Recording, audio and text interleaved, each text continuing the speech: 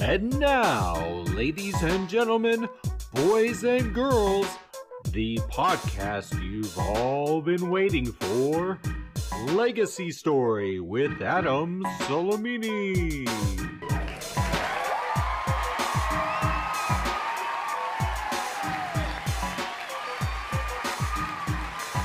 Thank you. Thank you very much. I see you in the crowd clapping. Thank you. All right.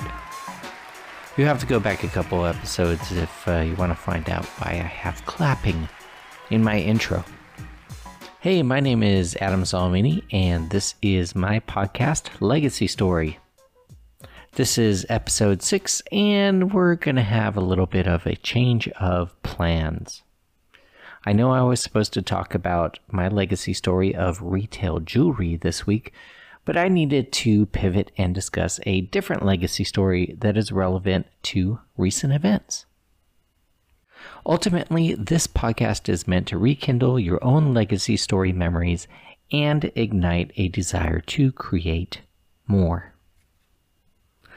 Do you know what a third-string quarterback does? They are the note takers. They take notes about the opposing team that they will be playing for the starting quarterback. Now, I know that the name Tom Brady is like fingernails on a chalkboard to many people, but trust me, this legacy story is what most of you haven't heard. You see, Tom Brady was a note taker. He actually was a note taker in high school until he got his chance. Then he became a starter once given the opportunity. Tom Brady was a note taker at the University of Michigan, which happens to be my favorite team and has been since I was a kid. Actually, Tom Brady was the note taker for the note takers, as he was 7th on the depth chart for the Wolverines. All he did was focus, do what was asked of him, and he prepared. He could only compete in the way that was asked, and he did just that. The ultimate competitor, taking notes. Eventually, he moved up farther on the depth chart, and in his junior year, he had worked his way up to start. You would think that's the end of the story. He started 7th on the depth chart, took a lot of notes, prepared, but worked his way up position by position on the depth chart until he became a starter. The problem was his senior year at Michigan, when many thought he would finally get the starting job all to himself. He still had to battle it out against a freshman named Drew Henson, where they split time during games. The funny thing about that year, when Drew didn't perform well and Michigan was behind, Tom would step in and bring the team back and win the games. He did this against the biggest names in football with comeback victories over Notre Dame, Ohio State, and Alabama in a bowl game, among others. Whenever Tom Brady was given the chance, he had prepared himself in a way that would allow him to guide his team to victory. He never knew when that chance would come. He just took notes and prepared. You'd think that with all of the comeback wins and spectacular year that Brady had his senior year at Michigan, that he would be a coveted quarterback in the NFL. The NFL was thinking otherwise. Many thought he was too skinny. Others thought that he was too inexperienced. Tom Brady? Too slow. Average. When draft day came, Tom waited hours and hours before he heard his name called. He finally heard it near the end of the 6th round. For those of you who are not into football, there are only 7 rounds in the NFL draft.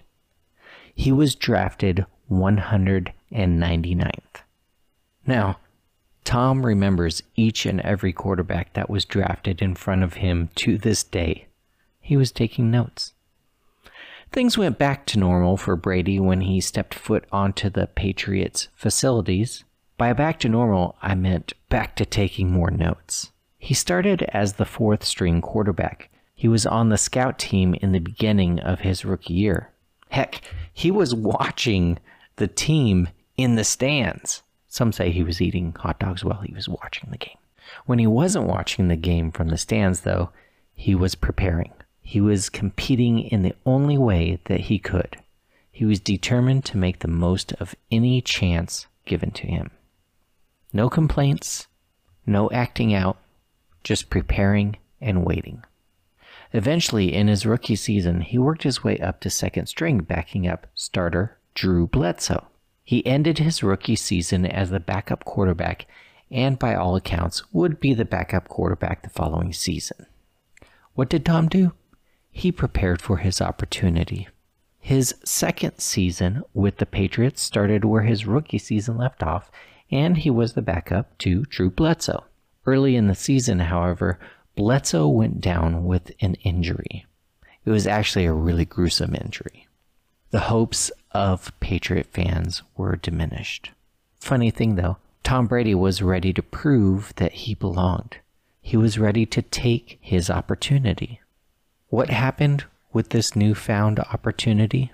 Well, the Patriots won their first Super Bowl with Brady as the starting quarterback that year. So you're the backup quarterback, a gruesome injury happens to the starting quarterback, you get thrown in at the very beginning of the season, and all you do is win a Super Bowl.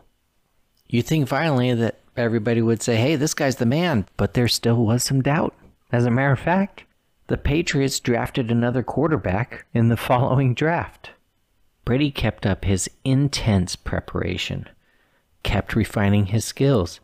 He treated each season as if he had to fight his way onto the field with an unparalleled determination.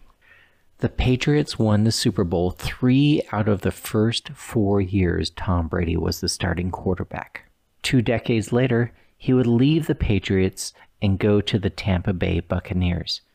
Many felt this was just a warm and soft landing spot where he would ride off into the sunset with his 6 Super Bowl rings. Others thought that he would go the route of Joe Montana when he left the 49ers for Kansas City. Yes, he might win some games and might even make the playoffs, but it would be doubtful that he could take another team with a different scheme to the Super Bowl. He'd probably start with a bang, fizzle out, and then retire after a season or 2 like Joe did. While people were talking, Tom was preparing. He was taking notes. Not only that, he earned enough respect to become the first quarterback ever to have the power of roster control, meaning he could make personnel choices like a GM. He was also given the ability to make play calls. You can frequently see him shaking off play calls like a pitcher would shake off a catcher in baseball.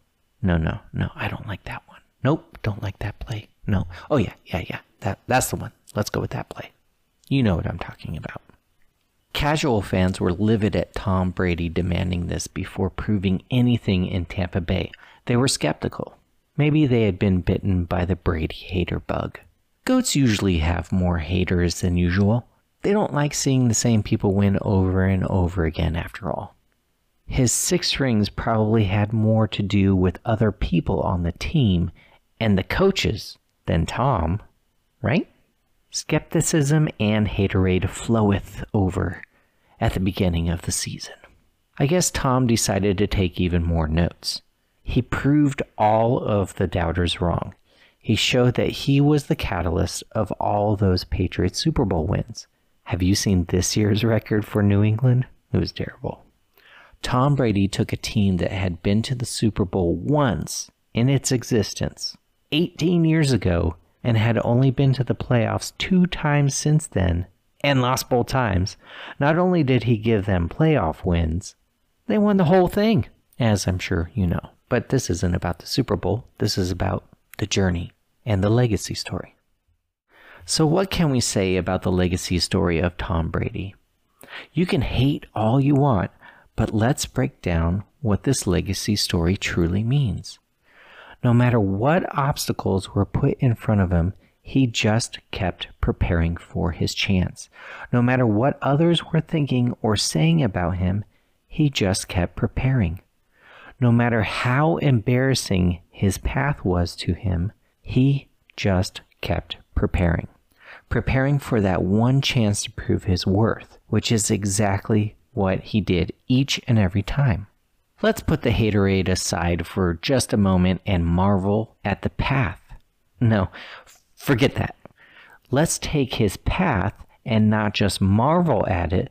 Let's take notes and start preparing for our moment. Are you getting this? Well, that plays perfectly into what I promised you I would get into, and that is my legacy story in retail jewelry, which is what we will discuss next week. That's it for today's episode of Legacy Story. Thank you for listening. Make sure you subscribe to the podcast wherever you listen to podcasts so you never miss an episode. Plus, don't forget to follow me on social media at Your Legacy Story, except for on Twitter, which is The Legacy Story, and at InFinancer. If you're interested in changing your trajectory in personal finance, you can also book a free discovery session with me at infinancer.com. InFinancer.com. You would be surprised at how much a financial coach can assist you in walking along a proven path to financial freedom. Until next time, ciao.